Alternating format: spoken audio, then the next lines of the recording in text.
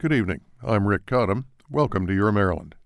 Sometime in the third summer of what would eventually be known as the War of 1812, Captain Sir Peter Parker, 28 years old and said to be the handsomest man in the British Navy, accompanied Admiral George Cockburn on a raid that was intended to chastise Americans living along the Chesapeake.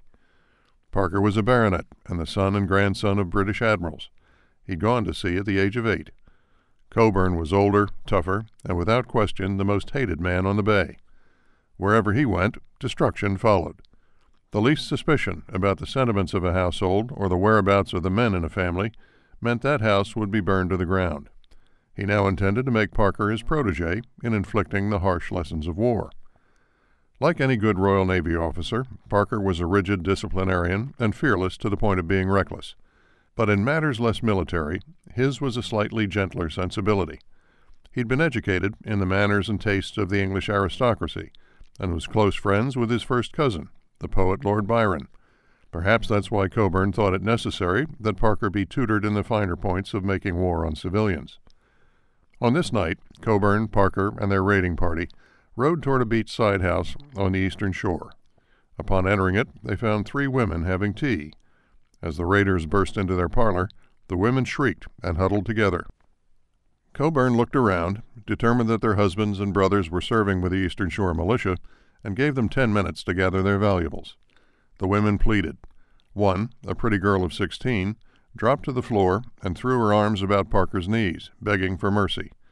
Parker, it said, looked at Cockburn, his eyes moist. Cockburn merely opened his watch and carefully placed it on the table. When 10 minutes had passed, he ushered the women out of the house and ordered his Marines to set it afire. Parker learned the lesson well.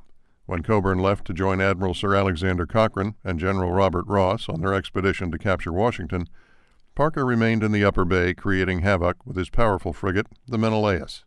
He cruised the Patapsco to within sight of Fort McHenry, then crossed the bay to Kent County and commenced raiding. Having routed American militia at Bladensburg and burned Washington, Cochrane sailed back to the bay and sent word to Parker to rejoin them. But Parker, unlike his comrades, had not seen any real action. He's supposed to have replied, "I must first have a frolic with the Yankees." On the sultry night of August 30th, 1814, after a fine dinner with his officers and a bit of merry drinking, he and 200 men lowered away the boats and set off to find a band of militia reportedly camped at Georgetown Crossroads, near Chestertown. Those militiamen happened to be commanded by Colonel Philip Reed, a tough veteran of the Revolution who had fought under General Mad Anthony Wayne. Reed had learned of Parker's plans and positioned his men in a field of standing corn just where the British would emerge from surrounding woods. Reed primed his guns and quietly waited. Sometime after midnight, Parker and his sweating men trudged out from beneath the trees into the brilliant moonlight. Suddenly, orange flashes sparkled in the cornfield. Parker ordered a charge, but a bullet severed the artery in his thigh, the same wound that had killed his illustrious grandfather. He lived just long enough to realize that this night would be no frolic.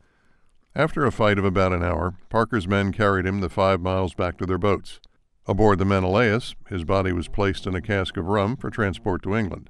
At his funeral, in St. Margaret's Church, next to Westminster Abbey, Lord Byron read an especially touching eulogy. "There is a tear for all that die," it began, "a mourner over the humblest grave. But nations swell the funeral cry, and triumph weeps above the brave." And so in England, months after his death, another spoiled young aristocrat was laid to rest amidst flowers, gentle tears, and all the trappings of martial glory. Back in Kent County, the men whose houses he'd burned and families he'd terrorized remembered him somewhat differently as they went about rebuilding their lives.